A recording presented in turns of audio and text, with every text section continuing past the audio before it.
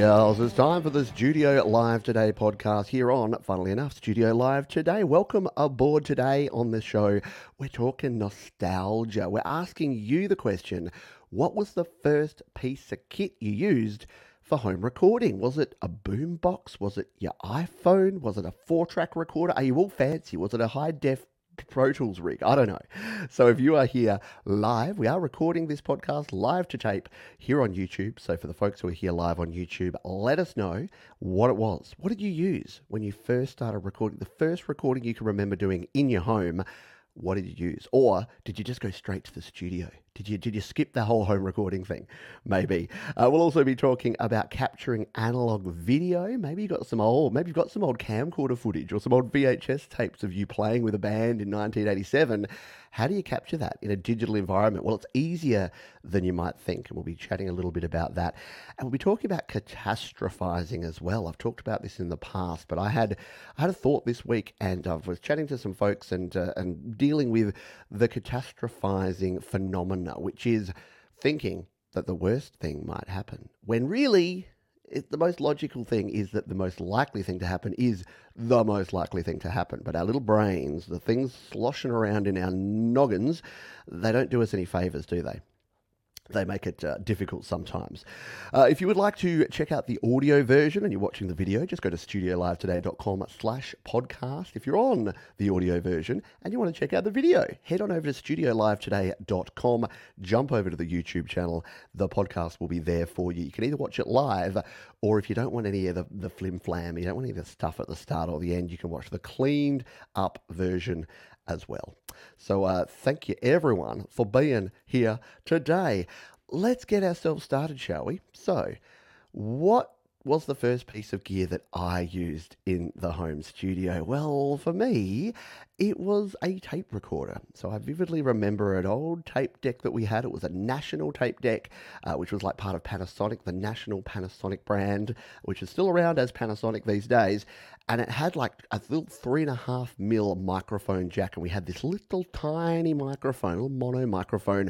You'd plug that in and you'd record. And the first thing I really remember recording was the family keyboard, the old Casio. So you'd hit the salsa or the bossa nova button and you'd play along with that. And I remember recording in some ideas onto that. The whole concept of multi-tracking wasn't really there because it was a tape. How do you multi-track? How do you record multiple things onto a tape? Well, that's where I got the bright idea. And look, a lot of other people have had this, of getting two tape decks. And what you do see is you get two boom boxes and you face them off against each other. You play on one, you record on the other, and then you play something else. So I would start working out, like getting a drum part or the backing track, and then playing that back and trying to play a lead part over the top. So that was kind of my first experience with multi-track recording. And then it got to the point where I'm like, this is a little bit tricky to do this. I need to go out there and find a way to record multi-tracks a little better. And that's when I bought my first 4-track recorder, the great, the wonderful, the thing I wish I still had, the Tascam 424 Mark II, which was the very first 4-track tape recorder I had. And that was a game changer, because in case you didn't know, in case you're newer, or maybe you weren't around in the tape days, 4-track recorders were amazing. They allowed you to record on one track and then play back that track while recording on a second track. And what they actually did, it wasn't just the 2 tracks. The reason it was called a 4-track is it used the other side of the tape. So you could only record on one side of the tape because it had 4 heads, and each of those heads could record on the left-right track on the front or the left-right track on the back. So you had the ability to record 4 tracks at once, or you could record one track, then play back that track while recording a second. And then when you had 3, what you do see is you'd be able to bounce those tracks all down to your track 4, and then record on 1, 2, 3 again, and then rebounce them, and then record. So it was just this constant thing. And yes, you would lose quality every time, but it was a lot of fun to do, and it was a great way to write demos and to record things as well. That was where we were at. My first digital experience was in tracking. So on the PC, and this sort of started with the Amiga and the Atari ST. I know there's folks that are probably listening in that had the Atari and had the Amiga. The whole idea of tracking was that you would take short samples. It was similar to sequencing that was already being done by a lot of sort of hip hop artists and other folks but you would take very short, because computers could only use very short samples. So a very short sample of digitized audio, 8-bit, like really crusty, crunchy sounding audio, but you'd put that together. So you'd have a sample that might be like a meep, and it was like a little lead meep, and then you'd just program it. So you'd literally go in with your keyboard and you program on your screen. I used a program called Scream Tracker 3 on the PC, and you go, I want a C2, and then I want a D2, and then I want an E2, and it'd go dit, dit, dit, dit, dit, dit, dit, dit, and you'd program this in painstakingly, line by line. It was like a cross between music and writing code. It was really interesting experience. But at the end of it, you could basically select up to, and look, it got up to 64 tracks, but it started with like 4 tracks and then 8 tracks, 16, 64. You could program all these tracks and you could bring in a bunch of different samples. And because the size of the file was only the size of the sample, you were just triggering it multiple times, you could actually create these quite exquisitely complex arrangements using just these little samples. Now, like most sampling, it had its problems and its limitations, because the length of the sample would change. If you pitched it higher, it would be faster. So you could only use very short samples. Otherwise, your timing went all out of whack. But it was definitely a fun way to start creating music on a digital platform. And then you've heard all of this story. I went in, got something called Cakewalk Music Creator, which I used on the PC. I moved over to Reaper on the PC, and then I found GarageBand. And we've talked about that on the podcast before and on the channel. And that's really what sparked this entire channel 7 years ago, was that I started learning to use GarageBand on my iPhone and on my iPad. And I started sharing what I was doing. So that is the little story of me, the story of Pete, the little boy who could eventually. So I went from grabbing a really old tape deck, plugging in a 3.5mm microphone and recording a Casio keyboard, to showing folks how to record on your iPhone or your iPad using GarageBand, which is pretty darn cool. Let's find out what some of the folks who are watching and listening to the live recording. Gregory O'Sullivan said, yes, it was a boom box that he started with. Kim Harden Hudson says, I had a boom box that recorded The Room. I just converted the tape to digital. Very cool. And yes, you can do recording tapes to digital with what I'm going to show you in a little while on this or talk to you about if you're watching if you're listening to the audio version. Omni Collective Creativity. I used a rectangular tape recorder that had a mono headphone jack and mic jack, had a pause switch and could change the speed of the tape. There you go. Yeah, some of those older tape decks had like speed changes. I know a lot of the 4 tracks had speed change, which could let you do some really funky stuff, which was cool. Thomas Christ, I would record to various cassette recorders until I got a mini disc deck. There you go. Mini disc for the win there, Thomas Christ. Brad Example had a little grey 4-track Tascam, was really awesome. Then went to the D90 Fostech, which also had an 8-track quarter-inch. There you go, quarter-inch tape recorder. We did 2 records on that thing, but when I went to digital, I started to get lost till I found Pete. Well, thank you, Brad. Good to have you on board. Gary Hubb says tape cassette deck, and my dad had an enormous early 80s stereo cabinet that had 2 quarter-inch inputs, and the VU meters were amazing, weren't they? Yeah, watching those VU meters bounce around. Yeah, nothing quite like it.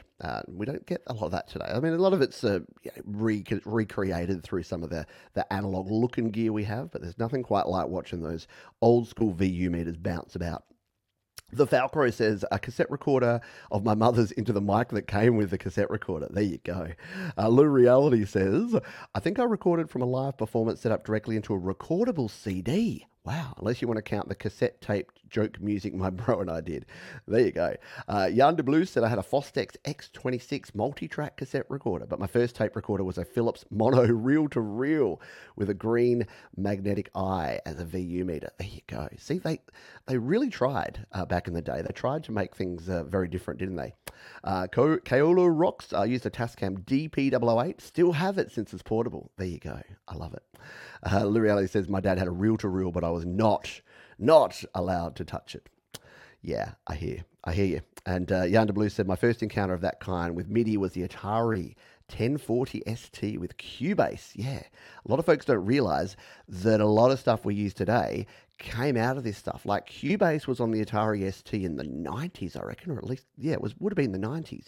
And then it was adapted, obviously, for the PC. And now, the song I just released was made using Cubases on my iPad. So a lot of this stuff has been around and been evolving for a very long time. Joe and Barry Glenn had a TIAC 4-track. Yeah, a lot of folks had the TIAC, the Tascam 4-track recorders, and those things were solid.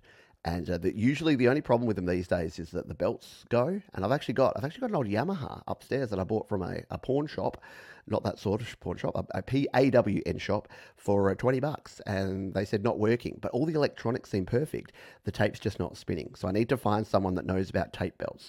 anyone listening or watching in the Adelaide area that knows about tape belts for old 4-tracks, because it's kind of hard to find people that know this stuff these days.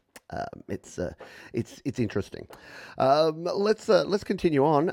So that I just wanted to get a little bit retro with that. If you're listening on the replay or watching the replay, wherever you are, please go ahead and leave your comments or just email me. I love getting stories. Some people will hear these sort of rants and then they'll send me an email and it'll be like a picture of their original 4-track recorder. And I love seeing stuff like that. It's very, very cool. So feel free to reach out, leave comments. Speaking of leaving comments, if you are enjoying the show and you're watching here on YouTube, the little thumbs up button down below is always appreciated. And if you're listening on the audio version, feel free to leave a review on your podcatcher of choice. So 5 stars always preferred, but you know what? Not everything in life is perfect. In fact, we'll talk about that in a little while, that perfection is not only unrealistic, it is simply unachievable. There is no such thing as perfection. Let's continue the retro vibe here for a little while, shall we? And talk about capturing analog. And I'm talking capturing analog video, but the same applies for analog audio, because you can use the gear I'm about to show you to capture anything that has an analog output. So whether it's an old cassette deck, whether it's a VHS recorder, whether it's your camcorder, whether it's an old DVD rewritable record, I don't know, anything that has the ability to send analog out. And here's the problem. Digital is super easy to capture. Whether you're using a PC or a Mac, it's quite simple to capture your digital footage, because there's, for a long time, and I'm going to hold something up, but it's going to be down in the description if you're watching on the replay, and in the show notes if you're listening, but it is an HDMI video capture device. Now, you can spend up to $100, $200, $300 on these, but the one I'm holding in my hand is a very generic version. They sell a heap of different versions of these. It has an HDMI port in one end and it has a USB plug on the other. And this allows you to plug this one little device into the USB port of pretty much any computer. I've used it on PCs, I've used it on Macs. It's pretty much universal. And then you can capture that footage from an HDMI source and encode it and record it and either live stream it, which is what I do. I use this device to live stream my iPad, and it works really well for that. If you've ever watched GarageBand Weekly, that's exactly how I do this. I use one of these suckers.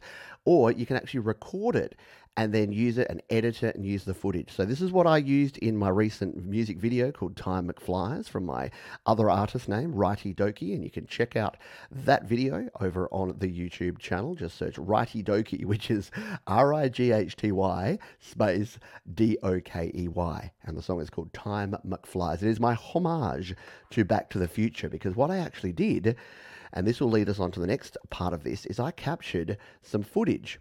In a semi-legal grey area way, I captured some original footage from the original VHS tape. So if you're watching the video, you're seeing me hold this in my hand, but for the audio folks, that's me opening an old VHS case, taking out the VHS tape. Here it is.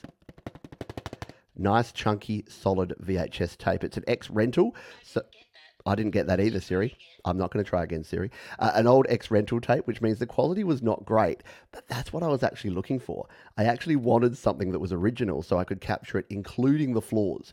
Because you know how a lot of people are putting those like glitch effects, those 80s VHS style effects on their videos? Well, I figured let's skip all that. Let's go the easy way and go with the original. So I really need to train Siri to not talk in the middle of my podcast. I went the lo-fi kind of way of actually capturing the original VHS tape. So it was a lot of fun to do, and it was super simple to do because there's 3 things that you need to do this. The first, I've already talked about. Same thing you use to capture your digital stuff, because the easiest way to get anything into your computer is HDMI to USB. So you can get devices that go RCA and analog to USB. They work sometimes okay-ish. But what I do is I get a really solid working HDMI adapter, and as Jade and other folks are saying in the live chat here, The generic versions are much better because they seem to have better support for everything. No real way to say this except to say that things like iPads and iPhones and PlayStations and Xboxes use some HDMI encoding that won't work so well with some of the brand name ones. So the generic ones that you pay about $20 for are actually the better option. I'm not saying, please don't hear what I'm not saying. I'm not saying go out there and use this for anything. Like, to be honest, in 2023, it's not really worth trying to capture anything and pirate things because everything's everywhere. Like, just go to YouTube, just go to Netflix, just go to Amazon. It's fine. Like, no one's really worrying about that, except for the companies that are. But if you just want to capture your own stuff for your own personal use, then grab yourself one of these. The second piece of kit you'll need, and I'm holding it up here now, but all you need to search for is either an AV to HDMI or RCA to HDMI.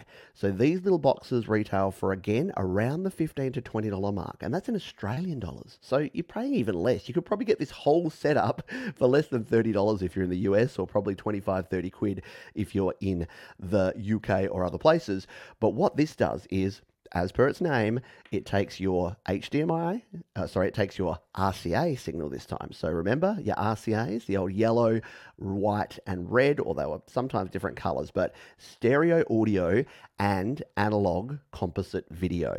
So you can get different variations that for component video or for S video, but I've found the best way to go is to use one of these that has the yellow, white, and red. They're just the most universally accepted. Not the best quality, but again, are we looking for quality here? Not exactly. You want it to be good quality, but it doesn't have to be great quality.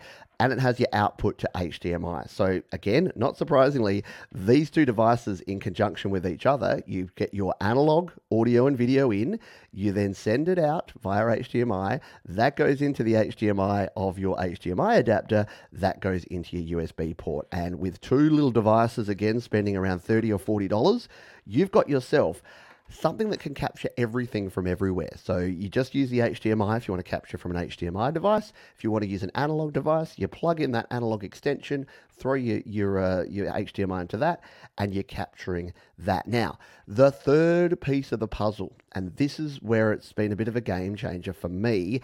There's a lot of options for encoding video, for capturing that video. The easiest one that I've found is actually free, and it's called OBS, Open Broadcaster Software. Now, OBS has been used by Twitch streamers and live streamers. I use it for a lot of my live stream work here and for capturing different devices, but it can actually be used in a very simple way, because the way OBS works is you can throw any video and audio source plugged into your computer at OBS and tell it to record it. You can also tell it to live stream it, but you can tell it to record it as well. So all I did when I was doing my little project here is I plugged in all of that gear that I just talked about now. So I've got my RCA going into my HDMI. I then plugged my VHS recorder into the other end of the RCA. I put in my Back to the Future tape. I pressed play on tape, and I pressed start recording on OBS. Now, there's a little bit of behind the scenes work you need to do, and I'm working on a video at the moment to show you exactly how to do this in OBS, but you can do a little bit of Googling right now and find out yourself. All you need to do is set up a scene, because OBS works on scenes, and tell that scene to use the source. And because you're only recording one thing, it's dead simple. You just say, use this USB video as the source, and use this USB HDMI audio as the audio source. And that's it. It really is as simple as that. You're not configuring webcams. You're not configuring screen sharing. There's nothing difficult. And then just if you turn monitoring on your audio, which is easy enough to do there, you can actually watch and hear whatever you're recording, and then just hit the record button. Record it in, and it records it in as a digital file, as an MP4 that you can then take and throw into iMovie, throw into DaVinci Resolve, throw into LumaFusion, which is what I use on iOS, and edit that video down and use it, or just grab the raw footage and throw it on YouTube. If I did this a while ago, I grabbed all of my old 8mm camcorder tapes, I encoded all of them, and I threw them onto YouTube, because they're not copyrighted stuff, and then you've got a backup. So if you lose your box of tapes or your house burns down, heaven forbid, then you've got a copy of those, and you don't even have to store them. You can actually just throw them on YouTube. Some weird things will happen there. sometimes you'll find that there'll be some background music and YouTube will flag that as copyright or content ID. So little weird things like that will happen. But for the most part, yeah, because it's not copyrighted content, it's your own stuff, you can actually encode it and store it. So hopefully that helps you out. If you've got some old, we've got someone here that Kahalu Rock says, I used to have some guitar videos on VHS. As I got older, I noticed I had to detune the guitar to be in tune with the video. There you go. So yeah, videos can sort of degrade over time, and analog stuff degrades over time. Digital doesn't degrade. Digital is ones and zeros. So the sooner you get onto this and start encoding that old analog gear, your old analog tapes, your old analog camcorder tapes, or whatever you've got, then the better. And even if you've got DVDs, you might find that it's easier to do it this way than to try and rip your DVDs digitally. Because if you just want to capture a little bit, you can just plug in your DVD player as well and use that. So very cool, very easy to do. And I used to actually use this back in the, I used a similar device 20 years ago to capture my to my stuff, an audio device. I used to use audio cables to a 3.5mm jack and plug that into my Sound Blaster card. Because remember, the cool thing about this is an audio source too. So you can actually throw this at GarageBand or Audacity or anything you're using for audio and say, just record the audio. So you can use OBS to record audio too, even if it's just coming in and it's a blank screen, because you're not plugging anything into the video port. You can just plug stereo audio and use the exact same method to capture just the audio from your audio cassette. So if you've got an old tape deck, you've got an old vinyl record player, as long as it has that analog out, you are good to go. So hopefully that helps a few folks get capturing with your analog video. And again, if you head over to my gear guide, it's at studiolivetoday.com/gear. And that is where you can find all of my gear recommendations. And I'm just in the process of updating that with all the latest analog capturing gear for you. Let's move on. I mentioned it previously before, where that's sort of the practical. We've gone nostalgic. We've gone the practical stuff where you might actually learn how to do something. Now we're going to talk about a little bit more of the philosophy and the psychology. Don't worry, it's not going to be scary. In fact, hopefully it'll be encouraging, because I am a card-carrying catastrophizer. That means I'm an overthinker. That means that I worry too much and I think about things. And when I think about things, I often think of what the worst case scenario would be. So let's give a music example here. When I was going to play on a stage, it was my daughter's piano recital concert, and for whatever reason, the teacher knew I was a musician and wanted me to play a song as well. I was actually quite nervous about that, because I'm playing in front of my family, but I'm also playing in front of a whole bunch of other people and some talented people and their parents. And yeah, so it was quite daunting. And as I was thinking about that, I started to catastrophize. I started thinking, what is the worst thing that could happen here? I'm like, you know what's going to happen? I'm going to get in there, I'm going to forget everything that I need to do, and then I'm going to stop breathing because I'm going to pass out, and then I'm going to headbutt the piano, and then I'm going to be bleeding from the head, and they're going to rush me to hospital, and then I'm going to be out of action for a week. Like, it's right. It's the way that you go through these things. And the problem is, that's really unlikely. That is the least likely. But your brain flips it around and says, no, no, no, no. This is almost certain. This is almost exactly the certain thing that's going to happen. Whereas the reality is, the most likely thing to happen is the most likely thing to happen, which is you're going to get through it and you're going to be fine. And a lot of it comes back to our fight or flight. So there's the fight, flight, or freeze. So you could go with the 2 Fs or the 3 Fs. So fight is you get aggressive and you're like, oh, when this bad things happen, I just lose my mind and I just go nuts. Flight is like, oh, something very scary, I'm going to run away. Like, that comes from our old, when we were cave people and a tiger was about to come and maul us. You need that flight mechanism. And freeze is just like, I'm just going to completely freeze up and do nothing because I can't even. And a lot of folks that, like myself, that have anxiety issues and have struggles with overthinking and worry, or at least in the past, I worried too much about what other people thought. I really worked out over time that was the majority of what I was worried about. Wasn't my own internal stuff. It was what other people were thinking and what might happen, and then what other people might think about what happens. And all of that, I say all of that to say this, that the only way that I found to get over this is to keep doing the things that make you a little scared. doesn't mean you have to rip the Band-Aid off. I've used the balloon analogy for a long time, and that is that if you try to just blow up a balloon all in one go, the rubber gets really thin, and if you blow it up really fast and really big, it goes pop. So that's the flight, right? That's when you do stuff, and that's the flight mechanism, because you jump in. You know, you ever heard that thing? It's like, just throw you in the deep end. Like when kids used to learn to swim, they would just be thrown in the deep end, and guess what? You're going to sink or swim. I'm writing a song called Sink or Swim right now, in fact. So throwing in the deep end often doesn't work, because you'll either succeed or fail. But it's a macro thing, isn't it? Because you succeed means you can swim and you live. You fail means you sink to the bottom and they have to save you and you get scooped out. And guess what? I'm never swimming again. Whereas if you start in the shallow end, that's like blowing the balloon up a little bit. And then maybe you go to the bit where you can still touch the bottom, but it's up to your neck. And then maybe you learn how to tread water in that environment, knowing that you can still put your feet down. And then you get confident enough treading water that you can actually go to the deep end. And then you get so confident in the deep end that you're going to start diving in. So what's happening is you're expanding, you're blowing up that balloon little by little. And if you've got kids, this is a good tip. If you're ever blowing up a balloon, always do that. Like, blow it up and then let a little bit of air out, and then blow it back up, because it kind of stretches the rubber and they don't pop as easily. Trust me on this one. I've had plenty of balloon popping incidents, whereas if you just blow them straight up, then they hit a blade of grass and they're gone. So keep that in mind. And I had an interesting thought this week. I was out walking, and I've put it in my notes here. I was thinking about bees, and this might be a weird stretch to go from, playing a concert to diving in the pool to bees. But the reason I thought about bees is that my kids are scared of bees.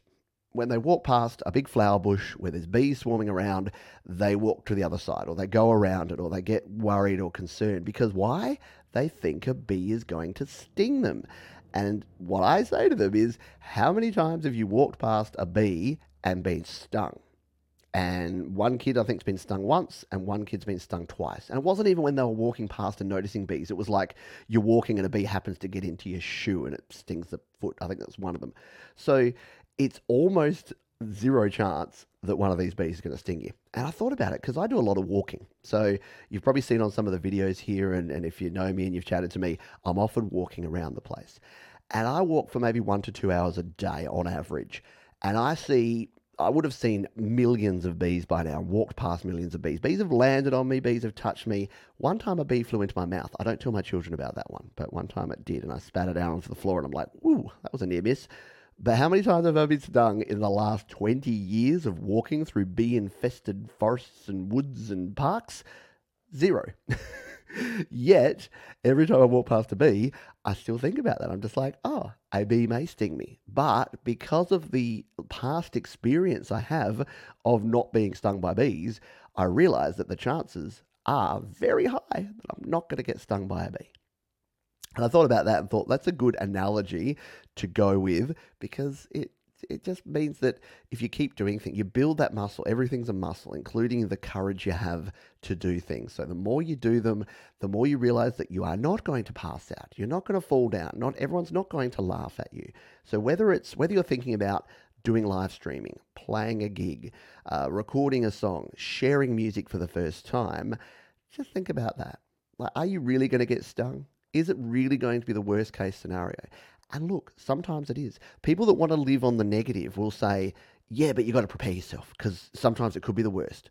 I'm like, well, yeah, but usually, unfortunately, the way life usually works is they're the things that do swipe you from left field that you're not going to know about. And there's nothing you can do to prepare for that. So as long as you're putting your best foot forward to do the right things, yeah, why spend your time? It's the old adage of like, give me the courage to worry about, to work on the things that I can control, and the knowledge to know the difference between what I can and can't control. So, yes, and as Thomas Christ says, the only way to be sure is to stay inside and never leave. Slight side note, there's a great song by The Lonely Island called YOLO, called You Only Live Once. Go look it up. Go look up YOLO.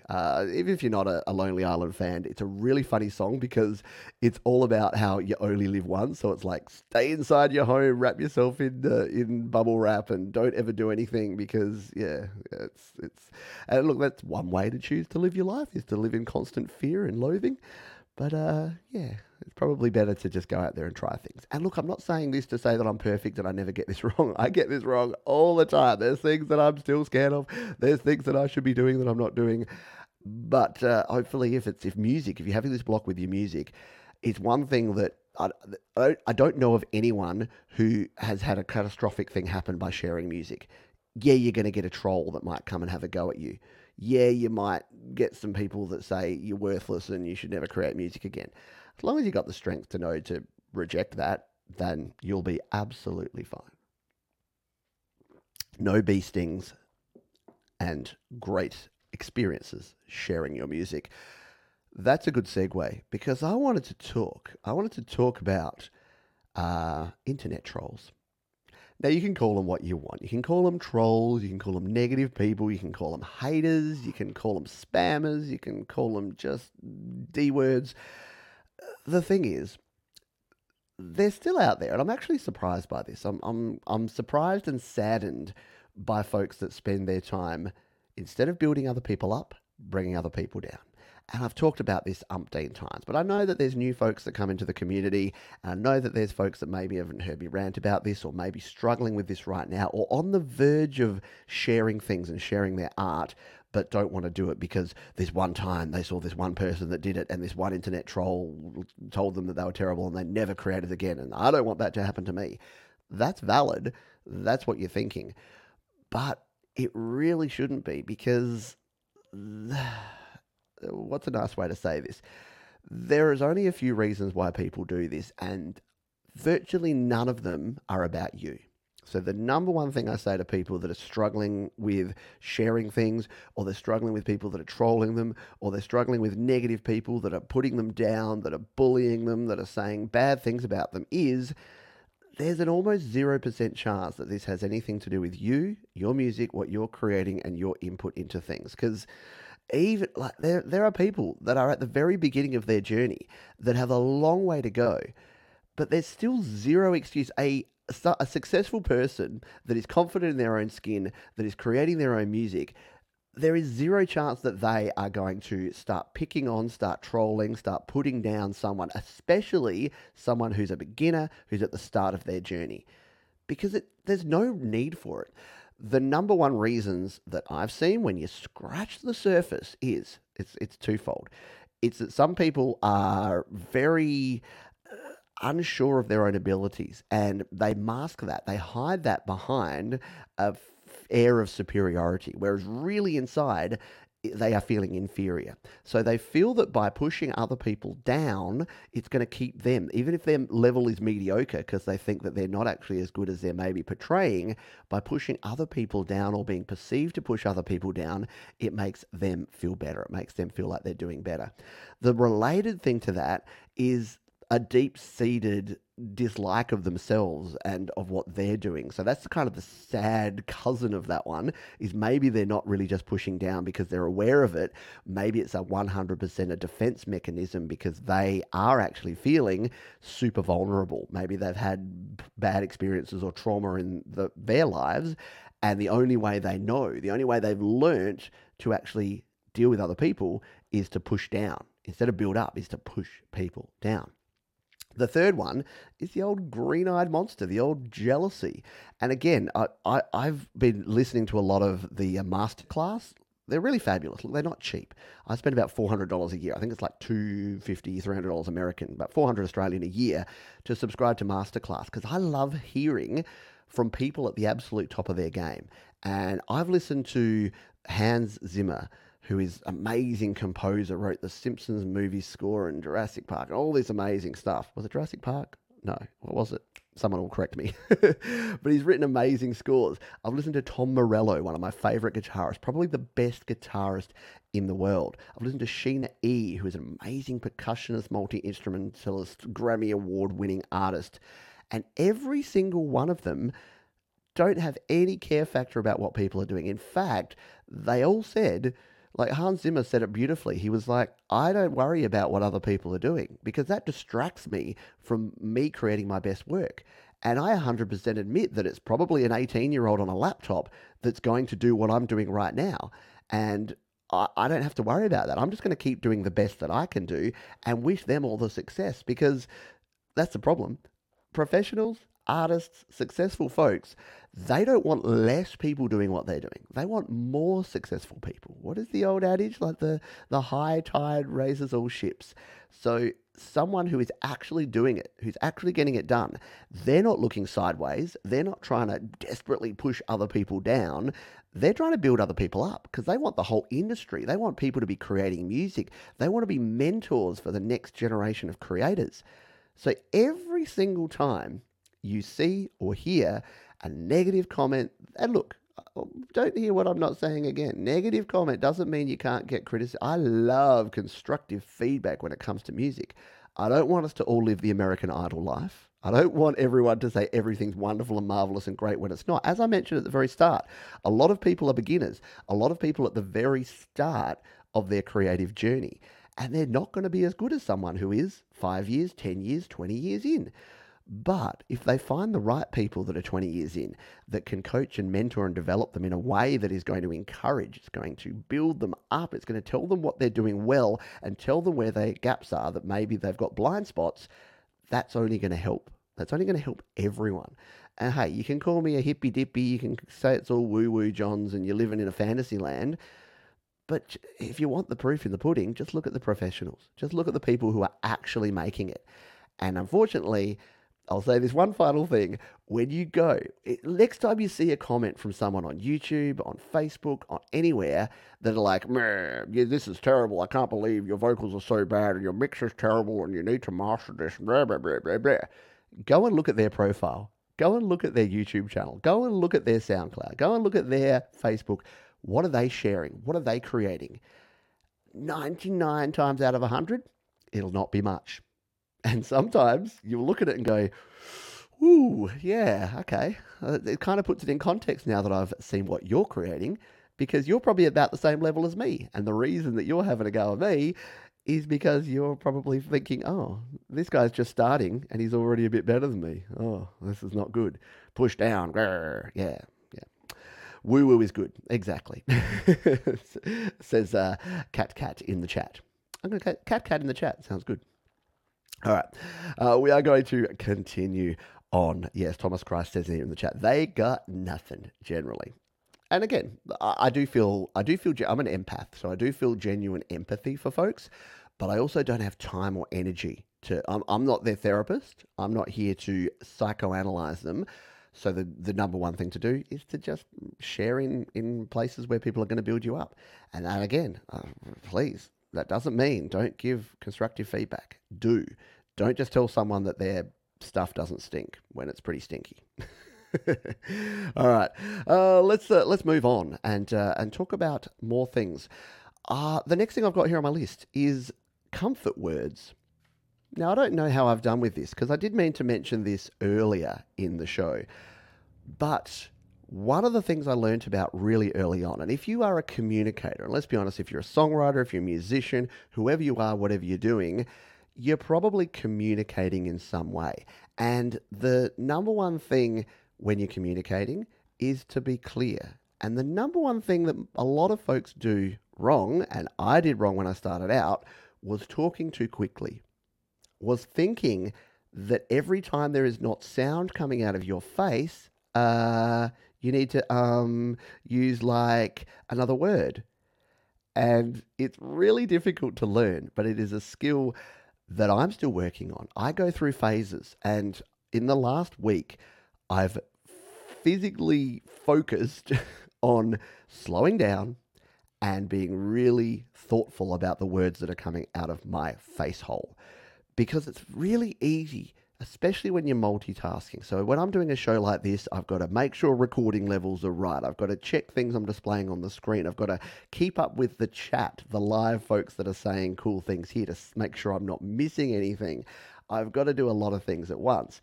And a lot of the time, I'll start rushing. And even when I'm doing a live performance, I've listened to my performance, and if I start a song at 100 BPM, by the time I get to the end, I'm at like 120 because I'm rushing. And this does a couple of things. Number one, you are not sounding as slow to other people as you sound in your head, because the way your brain is processing the words you're saying is different to what other people are hearing. So a 1 second pause is this.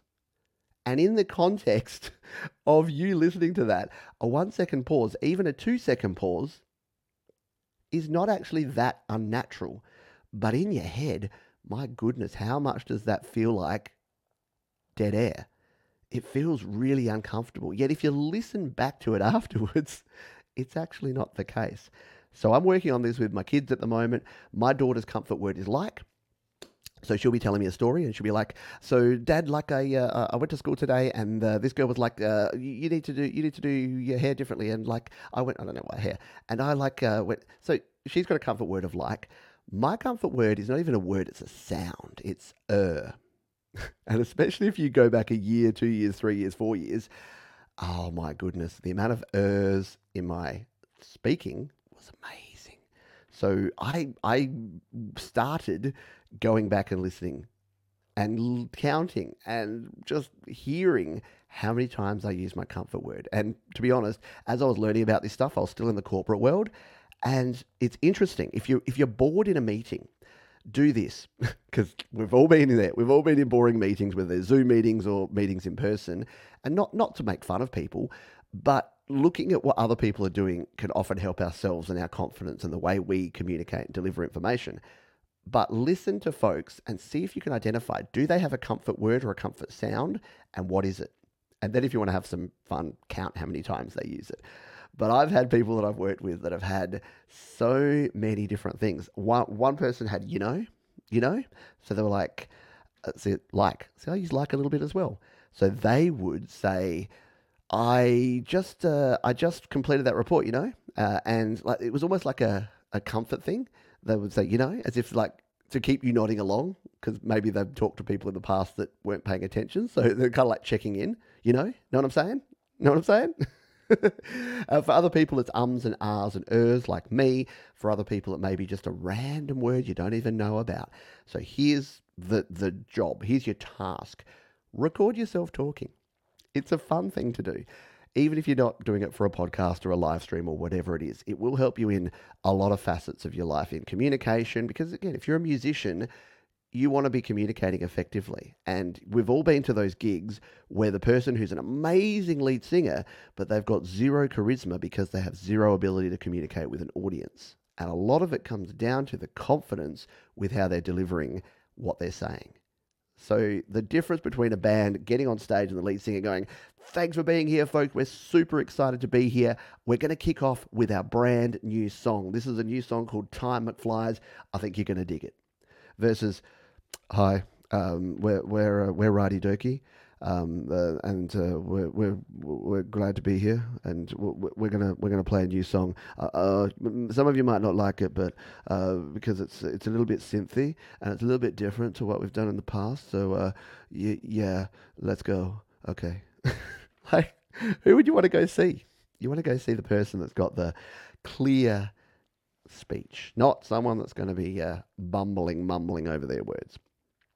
So, is that something that you're going to be able to do overnight? Is that going to be something that everyone wants to do? No, it's an ongoing, lifelong journey. Like I said at the very start, I go through phases and periods where I'll listen back and I'll be, hang on, how many ers did I just say in that sentence?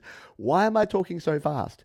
What sort of time frame am I on? And look, I do things like this. I do a podcast where I do have a time frame. So I can't talk too slowly, but being understandable and being clear, it'll be a game changer for you. I promise you. Princess LDG here says, "I say totally a lot." Omni Collective, mine's like, and just. Just is interesting. There you go.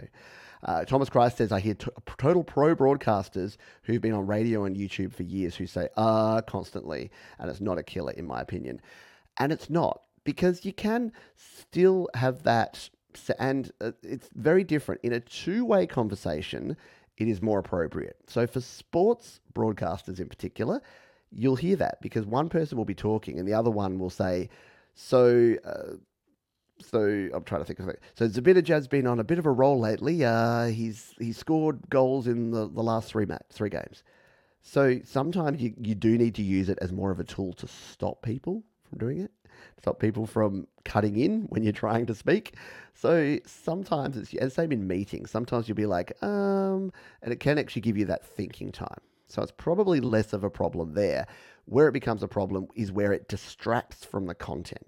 So that's my concern is it distracting from the content? And sometimes you won't realize that because you are delivering. And unless you listen to it back, it's the old thing to say to get comfortable with your own voice, you just got to listen to it. No one likes the sound of their own voice when it's recorded. The first time you hear it, you're like, I don't sound like that. It's so nasally. Why is my lisp so bad? And then you listen to it the second time, you're like, I guess it's not too bad. And then by the third time, you go, oh, actually, it's fine. Princess LDG, I do, like, seriously, like, whatever. Thomas does the thing too much. Yeah, mine's Some people are but it's okay. Jules says it's the at the end of speaking that makes me a bad speaker. Yeah, and that can be the case. That sometimes you just get to the end and you'll say something.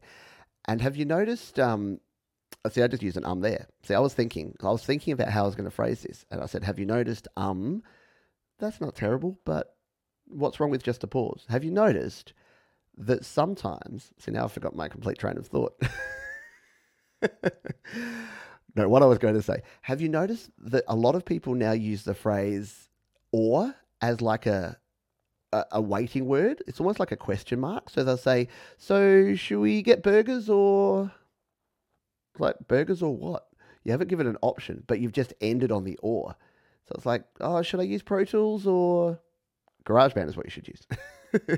So sometimes you hear that, and I've been hearing that more and more, that people just end with an "or." I'm like, or what? What's my other option?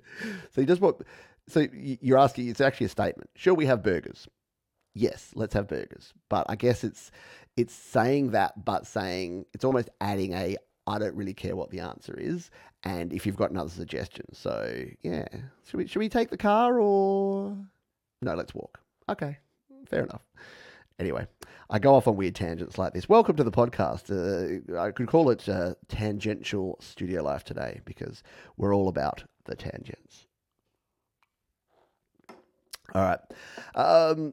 Related to all of that, I wanted to talk about perfection. I alluded to it earlier on, but while we're psychoanalyzing everything we're doing and judging ourselves, I want you to not judge yourself. Because the thing is, all of the things we've talked about here, the way you deal with internet trolls, the way you catastrophize, the way you use your comfort words, they're not going to be perfect. They're never going to be perfect. Perfection does not exist. Number one, because it's subjective. What you consider perfect, I might consider imperfect. And number two, it's just not worth striving for, because what you think might be perfection in your mind usually takes so much more effort to go from 90% to 100% that it's often not worth the ride. It's often not worth the extra time to do it. Now, am I saying you should strive for 90% in everything you do? Well, no. But there's some things, and there's sometimes you do things that leaving a couple of those imperfections in there actually humanizes it. Because let's be honest, a lot of people are talking about AI right now and ChatGPT and these engines, and they're saying these things are not perfect. They get things wrong. Well, A, so do humans, but B, imperfections are okay. Now, factual imperfections, yeah, they need to work on that. But I was listening to a podcast the other day talking about ChatGPT, and what the AI engines are actually doing with that is that they're being trained to say the second most perfect thing. So they'll rank so the way an AI text generator works is it just puts a word out there and then it guesses. It works out what the next most appropriate word to form a sentence about whatever the topic is you've given it. But it doesn't always pick that perfect word. Sometimes it will pick the second best or the third best word to create that variety. That's why when you press the submit button, it doesn't give you the same thing every time. There's some RNG, there's some random number generator going on in there that's actually changing it up.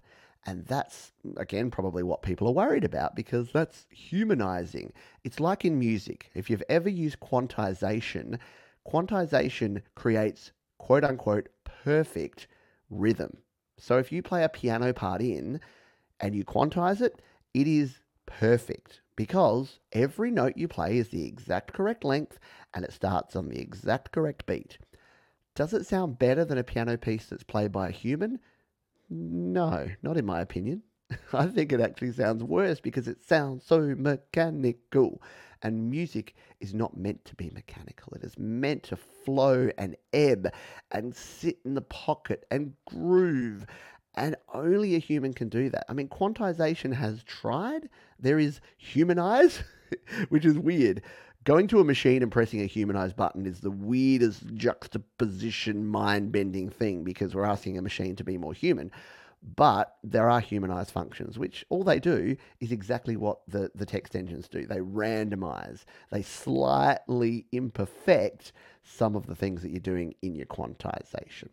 As Jan de Blue says here, the Pareto rule. If you've ever worked on the Pareto principle, the Pareto rule says 80% of what you do takes 20% of your time and vice versa.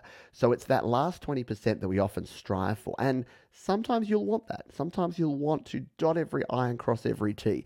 If you're writing your thesis, am I telling you to go the 80%? No, you'll probably have to spend 80% of your time doing that 20% that is going to make sure that you actually get that doctorate. However, if you are doing something that doesn't require, if you're writing an email, my emails are 80% good, and that's fine. In the past, I would spend 80% of my time rejigging a couple of words here and there to just make sure that everything got across exactly the way I wanted to.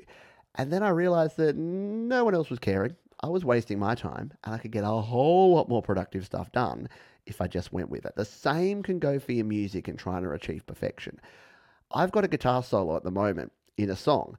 And when I listen to it, I'm like, oh, there's a little pick scrape there and there's a little bit of feedback there. I better re-record that. And then I've listened to it another 4 or 5 times. And now that little pick scrape and that little bit of feedback are kind of my favorite parts. They're the bits that go, this wasn't programmed by on a virtual guitar by a robot. This was a human that was in the groove. And if you saw me record that guitar solo, I probably had my weird lead guitar face on. It was someone recording, and it was a real piece of art. And that's what we're looking for, isn't it? We want that human. If you're raging against the machine with the AI stuff, at least stop chasing perfection in your own stuff, because that's where the humans are going to come through. And that's why Hans Zimmer is going to write a better score than AI Music Generator 4.0. Because he's got that human aspect. He can talk to the director. He can watch the movie. He can generate that feel, that atmosphere that is relevant for that scene. Computers, at least for now, can't really do that. So that's the way I go. Thomas Christ says, this is where Rick Beato is right. The ability to edit music to near perfection has taken a lot of the human feel out of it. Correct. And the grid. I believe that I was watching this great. I've talked about it, I think, recently on a podcast. But there's a great series on Vice TV called The Story Of, and I was watching it with my wife, and we watched the Vanessa Carlton 1,000 Miles, and that song is so great because the piano riff at the start, you'll know it if you hear it.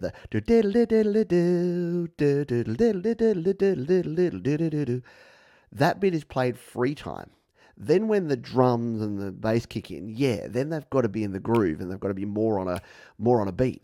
But if she played that opening piano riff to a click, the song would sound completely different. It would not have the same feel that it has. So if she just recorded that and they're like, all right, here's your click, Vanessa. And she's like, it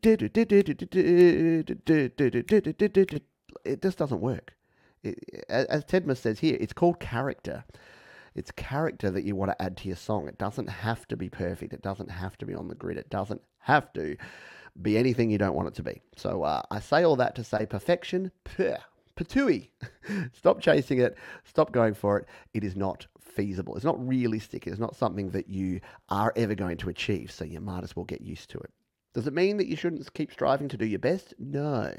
But just like when my children come home and they say, Dad, I got 18 out of 20 on my spelling test, and I say, bloody marvellous, you should also say, hey, this song is 98% where I want it to be. That is also bloody marvellous.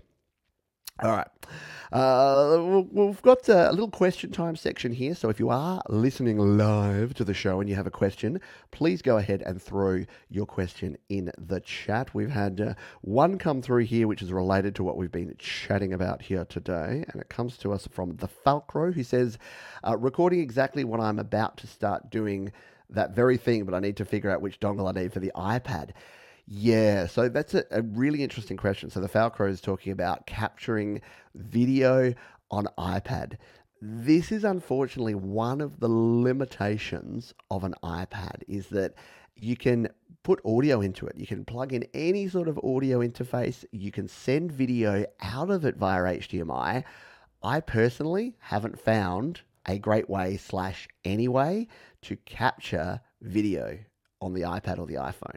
So I hate to be the bearer of bad news here, and if someone's got a way to do it, please let me know. But it's been what a lot of people... There are some apps that you have to use a third-party app and then a third-party device, and you can somehow hook up webcams or capture video. But a lot of folks want to use, say, a DSLR camera or a mirrorless camera or even a webcam with their iPad or iPhone. But what Apple have basically said is, we want you to use the camera on the iPhone or the iPad. We've given you a great camera on there. You shouldn't need anything else.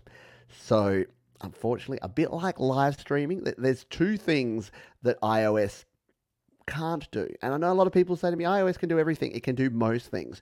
But live streaming music through the web browser, what I'm doing right now through StreamYard, if I was trying to do this through an iPad, I wouldn't get the same audio quality because of WebKit and because of the web browser on iOS. And number two is it doesn't capture video.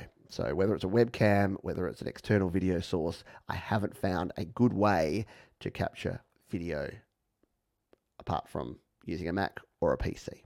So, and you can, as Yonder Blue says here, you can screen record. So you can screen record your iPad. So anything that you're playing on your iPad, you can do. So if you can find an app or you can find a way to get it playing on there, you can do that. But the challenge still remains, how do you get that input? So as opposed to using the dongles, the AV to HDMI and the HDMI to USB, how do you actually then get that into your iPad or iPhone? I haven't found an HDMI input or an RCA or any sort of video input for iPad. So hopefully. Question from Puck Jones. Do you move projects from GarageBand iOS to Mac or Logic at some point? Sometimes. I have been known to. I generally finish them off on iOS, to be honest, but I have a pretty simple workflow and pretty simple recording strategy, so I don't need a lot of tracks, I don't need a lot of effects, I don't use a heap of automation. If I did want to do a lot of those things, say I was automating effects, or say I wanted to do something elaborate with some plugins that are only on desktop, then yeah, I'd move it over. And iOS, GarageBand actually makes it super simple to go from iOS to Mac. Doesn't make it as easy to go from Mac to iOS. You can do it. And if you want to learn how, if you go to your YouTube and search Pete Johns GarageBand Mac to iOS, there is a video on the channel where I show you how to do that. So you can do it. It's a little clunky. So the short version of it is that what you need to do is you need to send the project from Mac over to iOS as an iOS project. You then record on iOS, and then when you open it back up on your Mac, it'll add those tracks. But on iOS, it'll only appear as a single stereo track. So you won't get all the tracks going from Mac to iOS because it's not compatible with a lot of the stuff. So what I talked about before, effects automation and other things that are Mac only, won't translate. So it just sends a stereo file. But you can then grab your iPad, record in your Alchemy synth tracks, record in anything that you can't do on Mac.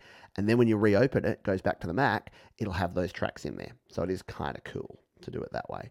I think there was one other question that we had there. Where did I see it? I missed. It's from Princess LDG. How much time do you spend on music? I'm a busy student and only have 1 hour now.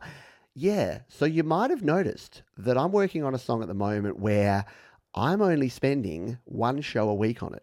And I'm doing that because I wasn't creating music, but I wanted to show folks that even if you're a weekend warrior, even if you're a student and you're crushing it with the study and you've only got an hour, or I'm spending about an hour and a half a week on it, you can still make progress. So over the last 5 weeks, we've written the song, we've recorded the demo, we've recorded the guitars, we've done some scratch vocals, we've got some drums in there now, thanks to Jade Starr, who helped create those.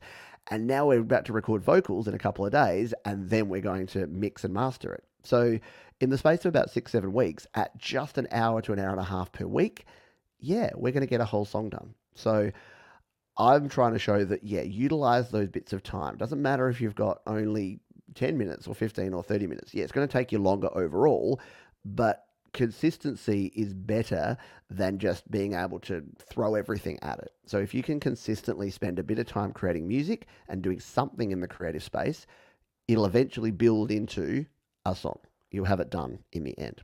So there you go. Sebastian says Australians must speak slower because they are walking on hands. Ha ha, but right? Yes, we're up here. Some people don't think Australia actually exists because we're part of the whole conspiracy. We're part of the conspiracy of that. Question from we'll answer one more question, and then we do have to wrap things up because we're over the hour mark. We're going to turn into a pumpkin here if we go too long. Question from Inoki says, "Hello, are USB outputs on amps able to connect to GarageBand? I have a Boss Katana amp. Thanks." So yes, sort of. So if you've got a USB audio interface, all you need for iPad or iPhone is for a Lightning-based iPhone or an iPad, you need a Lightning to USB 3 adapter. And for a USB-C, you need a USB-C to USB adapter. Now, if the amp, and I think the Boss Katanas are like this, if it basically has a built-in audio interface, that will work. So a lot of amps have a built-in audio interface, meaning when you plug your guitar in, it takes that analog signal, it digitizes that, and then you can send that out to your DAW. So you could plug that into a Mac or a PC and it would work. So if it works with a Mac or a PC, it should work with iOS. The one factor to consider is if it requires drivers. So if there's software that came with it that you need to install on your Mac or your PC that has drivers, specific custom drivers, then it won't work. It needs to be what's called class compliant. And unfortunately, it can be a little tricky to work out what is and isn't class compliant. Sometimes you get a device and you plug it in and it works beautifully. Sometimes it just won't show up at all because it turns out that there's a specific driver that you need to download and use. And unfortunately, iOS, iPads, and iPhones don't support audio gear that requires a driver. So if you check the details, check the manual, or go online and check if it is class compliant or if it is iPad or iPhone compliant. It'll usually say something like that. Or driverless. If it has a driverless mode, that's what you're looking for. And if that's the case, then yep, you'll be absolutely fine. Otherwise, you'll need to get a separate audio interface and then use the analog output of your amp, or get a microphone and mic up your amp. So you have to go a bit more old school analog style, but it's worth a try, and it's a handy piece of kit to have anyway, with the Lightning to USB 3 adapter for your Lightning based stuff, or a USB-C to USB adapter. Hope that helps out. All right. That is going to do it for this particular show. But before we go, a little bit about what's coming up on Studio Live today. So in the last week, we had all the usual live shows as well as my brand new video that's just dropped. So again, you can check that one out. It'll be in the show notes. It'll be in the description. It is called Time McFlies. It's from my experimental band called Righty Doki. Coming up this week, though, we've got some cool stuff on the podcast next week, or if you're listening in the past, just hit the next button and go to the next podcast. We've got Patrick from the GarageBand Guy, which should be a heap of fun. Always good to catch up with Patrick and talk all things Apple and GarageBand and Mac and iOS. Always have a blast with Patrick. This weekend on the show, we've got an original happy hour, so you can catch that one if you're listening to this one live or close to live.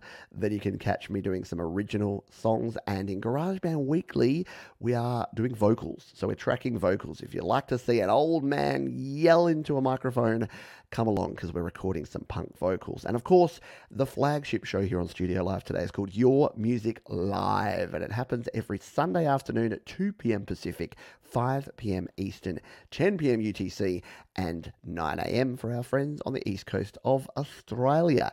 Now, those times will change as we come into daylight savings. It sort of jiggers around by an hour or two here and there. So the best way to keep up with everything is to make sure you're on the mailing list at studiolivetoday.com/email. You'll get all the links to all the shows. You can set reminders. Any changes, you'll get that. And I promise I don't spam you. It is once a week. It is a once a week newsletter, and it's like one page just with a bunch of information, all the links, and you can get yourself set up for a week here on Studio Live Today.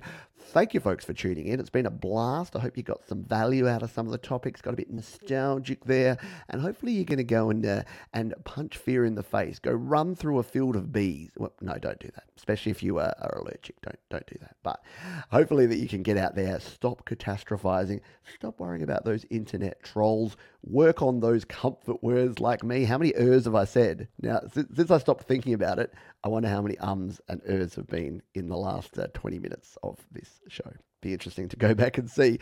As we say every week, please be kind to yourself this week. Be kind to others. Keep creating, and I'll see you next time here on the Studio Live Today podcast. Bye for now.